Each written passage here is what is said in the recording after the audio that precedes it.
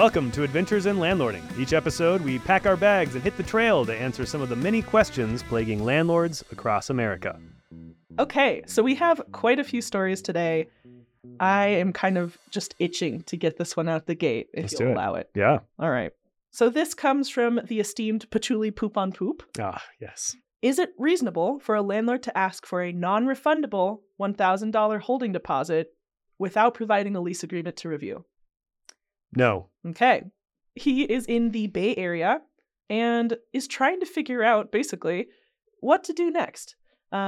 He has found a place that he really enjoys. He likes the price of it. He's due to move in 9 days. Oh, boy. Very fast. Okay.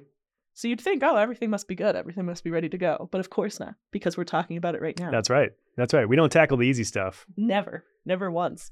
So the real issue here is that the landlord refuses to provide a lease for him to review. Okay? So he's asked multiple times. Mm-hmm. He's received the following reasons as to why that is an unreasonable request. Okay. 1, the landlord does not want to share the past tenant's information and cannot give him a lease without their information on it. 2, the landlord has provided a lease that is standard, but then says, this is not the lease we'd be using. In fact, there are some minor addendums and additions to the actual lease that this doesn't include, but you don't have to worry about them. Oh, okay. And so the tenant is really curious, is this valid? Is this a scam? What's going on? How hard is it to make a lease agreement? Why isn't this ready to go? And should they just bite the bullet because they like the price and the actual property? Sounds like a desperate tenant, which is not a good thing to be because they make some potentially bad decisions. And this sounds like it may be a bad decision in the making. No, don't do this. Don't do this. So they're in the Bay Area, crazy rental market. I imagine a very competitive rental market as well as an expensive one.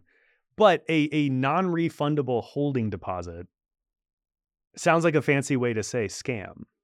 Yeah, and it gets better because here's a little nugget that I didn't tell you before. On some pieces of documentation, the non-refundable holding deposit is referred to as a security deposit. Okay. On others, it's not. Oh boy. But it's supposed to be the same thing. Okay. And so they do not have clarity on whether or not they'd actually get this $1,000 back. So some of the comments were saying, hey, this is illegal in California. You can't charge a non-refundable deposit. That's not exactly true. So California does allow you to, in specific counties like LA County, charge a holding deposit. However, it should be very clear how much you're being charged, the conditions under which you get it back, and any other stipulations as to what this money is going for. This person does not have any of that laid out.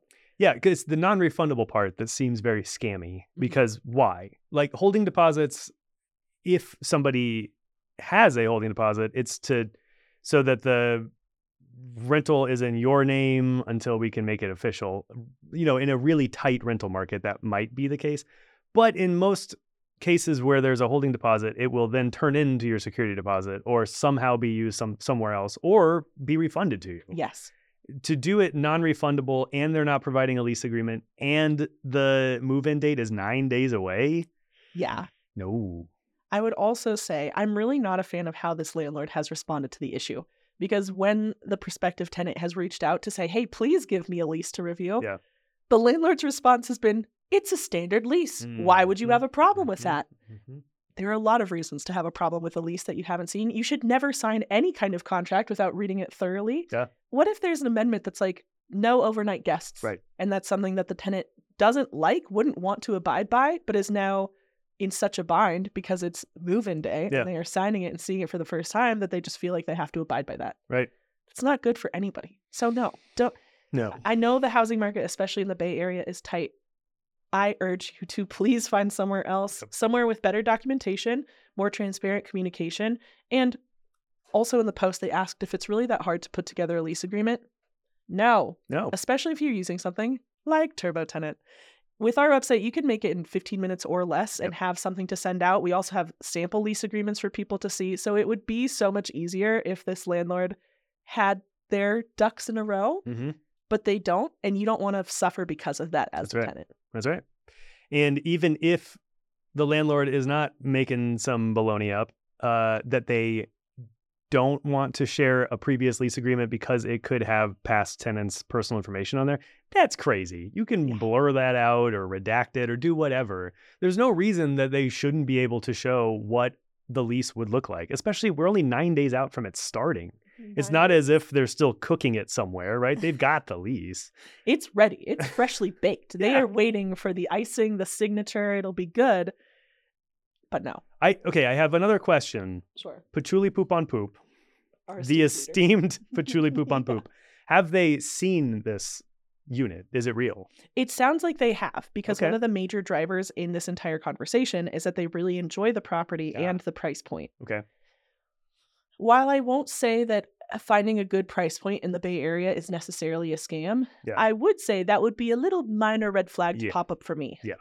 But it sounds like it's a legitimate spot. What makes this illegitimate and more into the scam territory is the fact that the landlord is unwilling to give any more information and is urging them to act without seeing something that they need to sign. Mm-hmm. Even if it's all on the up and up, do you really want to be trapped in a contract with a person like that? No. Me neither. No. Don't do it. Yeah. I'm going to go ahead and say scam. Scam.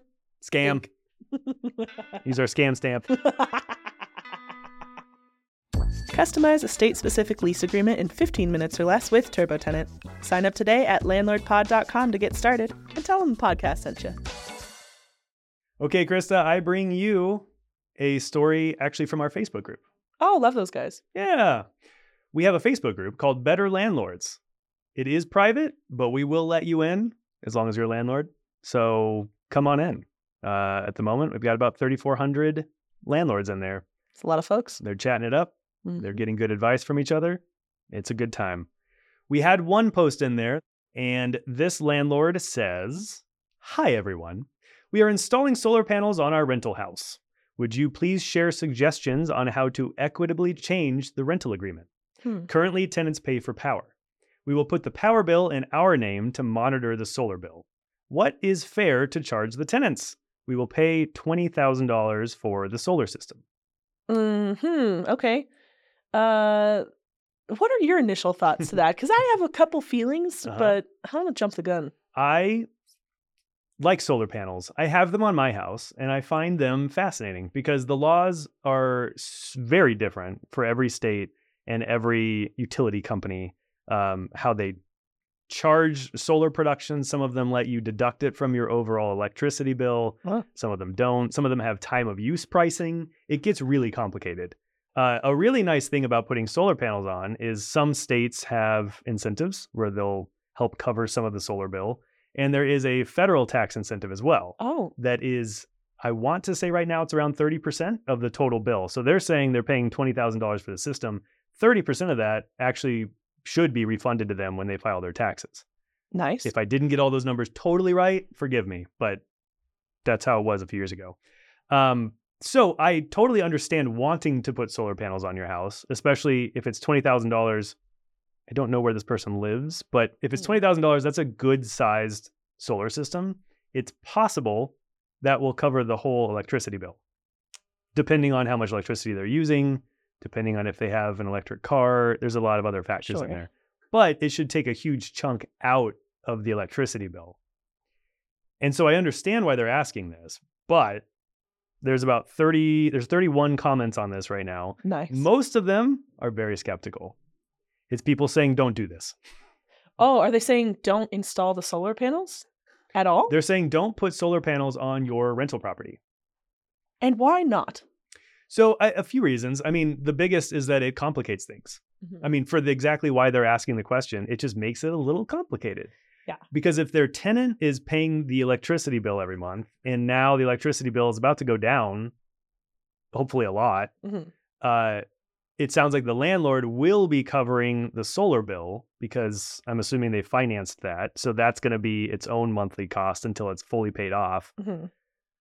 So I think the landlord is asking, should I charge my tenant for the solar bill since they will potentially not have an electricity bill? And that's the bit that I really dislike. Yeah. I understand the question. When you're looking at this as a business, you're looking at cost and where you can move things around and try and maintain your bottom line. But at the end of the day, in my opinion, the owner decided to put these panels on. Therefore, it's their responsibility. They did not, it's not like the tenant came to them and said, hey, dude, I would love it if you put up a solar system. I will split it with you. Like that was not the conversation. It was the property owner saying, hey, I want to invest in this renewable resource. I'm going to do it. There's a cost. Well, that's on you, bub. Like, happy. Thank you. The climate thanks you. Yeah. But at the end of the day, that's your decision. And you should not pass that on to the tenant as part of their responsibility. Yeah. In my opinion. Sure. And some of the comments in here rightfully draw the analogy between putting a new roof in or a new higher efficiency furnace. So yeah, if you get a new furnace, if your furnace is 25, let's call it, years old, a new furnace today is going to be a lot more efficient than that old furnace you're replacing, which means lower energy costs. Do you then pass along the cost of the new furnace to your tenant? You shouldn't. Yeah, I would think not. And, there are some things you could do, right? Like, especially with the solar system, which just tickles me, by the way. I just keep imagining the planets. But because there are tax incentives and ways for them to get money back, I feel like that also needs to factor into this conversation. Because you're not just out $20,000. Like, yes, that's a chunk of change. But you're getting money back. Yeah. You are going to have this for the life of the property, most likely, and that will supersede how long your tenant is likely there. That's right. So again, it's for you. It's just like if I buy all new makeup, I don't charge my boyfriend to look at me because I look better. Like, I don't pass along the cost to him. But I could. Maybe right? If I was a better businessman. Yeah, there you go. Yeah, well, and that's an interesting way of looking at it, because in the realm of repairs versus improvements, this definitely isn't a repair. It's an improvement. Yes. It's something that improves the property. Now, does it benefit the tenant? Yes, because they're covering the electric bill, which is going to go down. But it is it improves the value of the property. Because after however many years, whatever they finance this for, once the solar system is paid off, the idea is you're your own power plant. Yes. You may hopefully never have an electric bill again. That'd be cool. Huzzah. Also, they could depreciate this since it is an improvement. And actually, it's not even a can. Like, you have to depreciate improvements. If you're not sure what that means, we have a tax course. Go check it out. You can learn so much. But inherently, you have this big purchase that you've made to improve the property, and you get to take it off year by year in small chunks, more or less. I'm not an economist. But there are ways for them to get repaid. So I understand the drive. I disagree with it. If anything, there are some solutions that they could. Well, hang on. Before we get to that, I want to add another wrinkle to this. Oh, love a wrinkle. Further down in the comments, our author said, wow, interesting comments. We will retire and move into this home in 5 years. And then they also said the electricity bill has been about $150 a month. Okay. So this reinforces my belief that you should not pass that along to the tenant. 5 years is not a super long time. And then you will be benefiting directly. Again, you decided as the property owner to make this change, and I'm really proud of you. Now you should pay for it.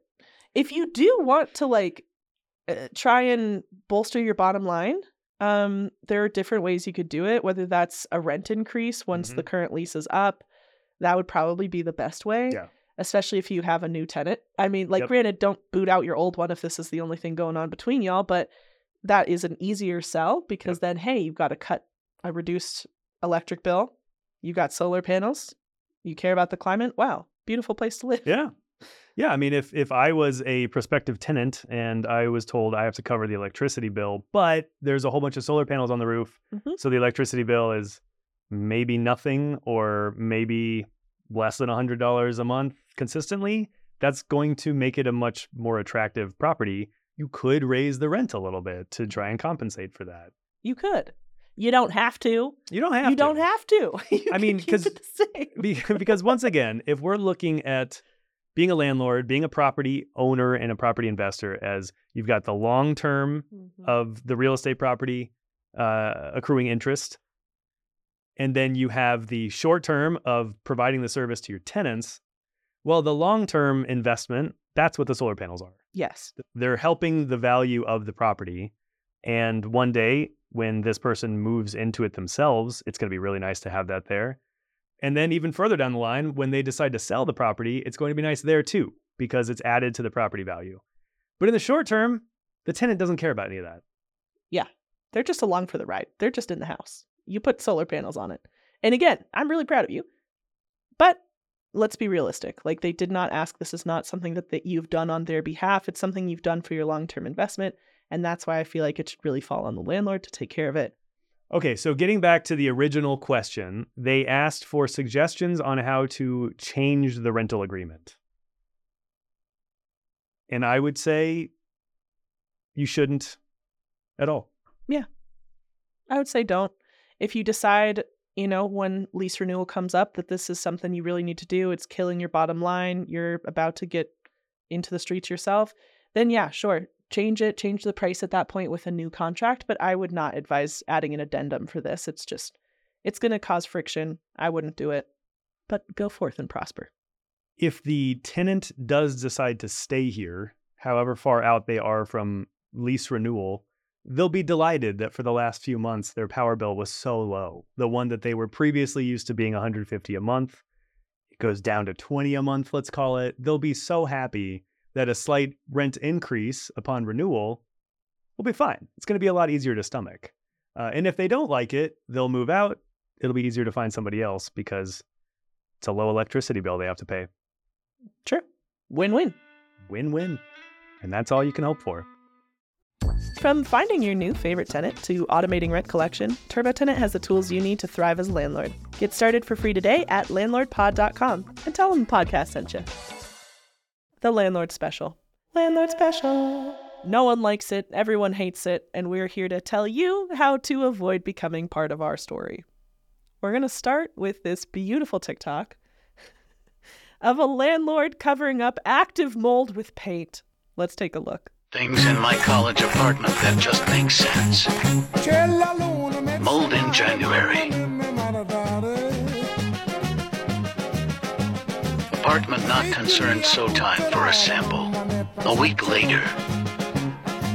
Now in March it's growing on my shoes. No matter how much I clean, still growing on window. They simply paint over it. Help. So what's wrong here? Everything is wrong here. There is active mold on the windowsill, and instead of cleaning it or otherwise trying to take care of the root issue, we see someone just painting over. And of course, then we have a brilliant landlord attorney just jumping in to say, hey, don't do that. Still growing on window. I'm a landlord attorney, and I deal primarily with mold issues against landlords. This is not okay. You cannot paint or f***ing mold. That's gonna make things worse.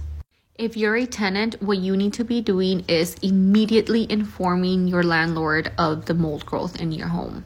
Report it to your city's Department of Public Health and or Housing. And if your landlord still fails to properly remediate that mold, you need to hire an attorney. Mold can be extremely, extremely dangerous to your health. Mold is really dangerous. I mean, mold is not something to mess around with. And if you don't treat it properly, it can negatively impact your tenant's health. It can kill them. I mean, it's not something to even joke around about, but here we are, two jesters just for you.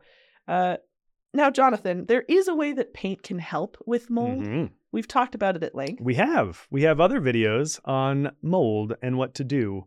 And one of the things that we say is that paint is actually very good for stopping mold before it starts. Before it starts. That's as important, before it starts. Yeah.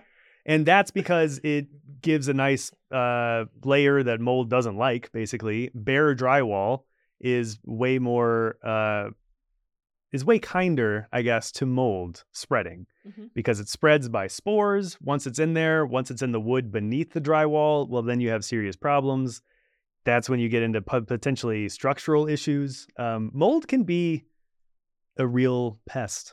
Yeah, truly. And so paint on drywall before there's any mold acts as a nice sealant. Hopefully it'll make it harder for the mold to actually grow.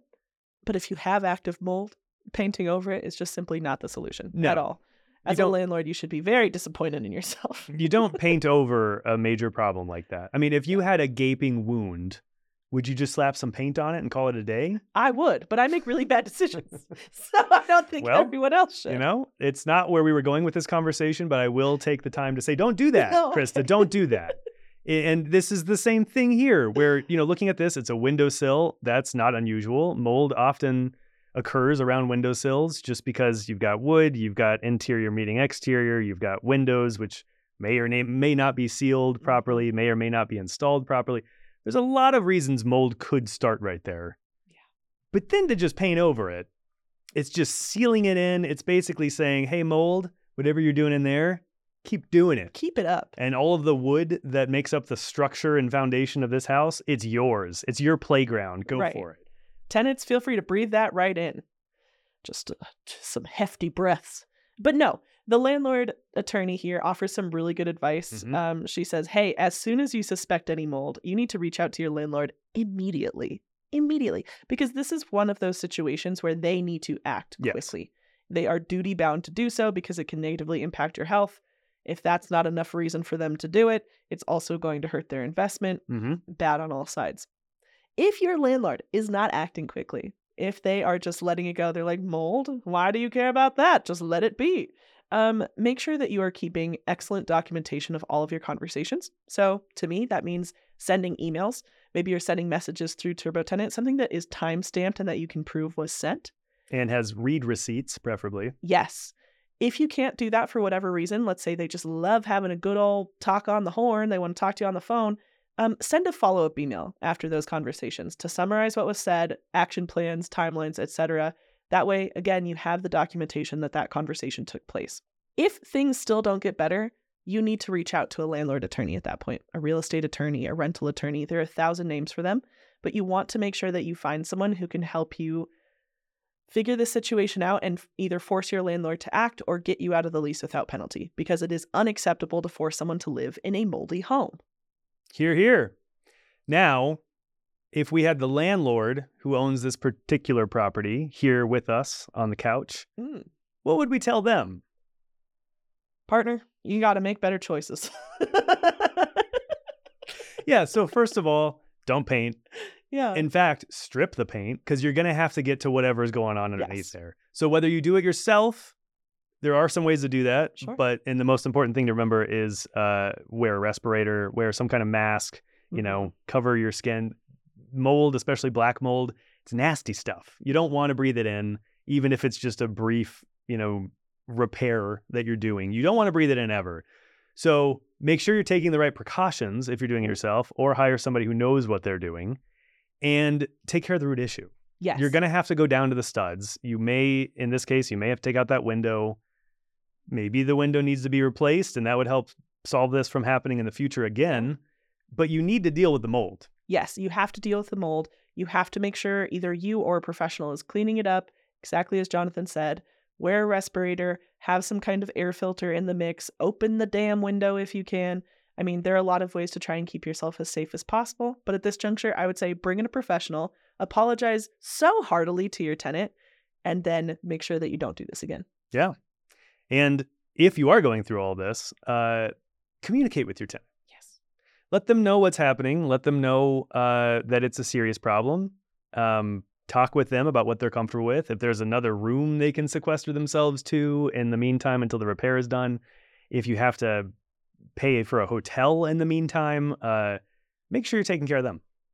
Absolutely. And that's it on mold. And that's it on mold. Mold, mold, mold, mold, mold, mold, mold, mold. Well, that is it for this episode of Adventures in Landlording. Make sure to subscribe on your podcast player of choice and on YouTube. If you have any feedback or you want to share your own adventure in landlording, check us out at landlordpod.com.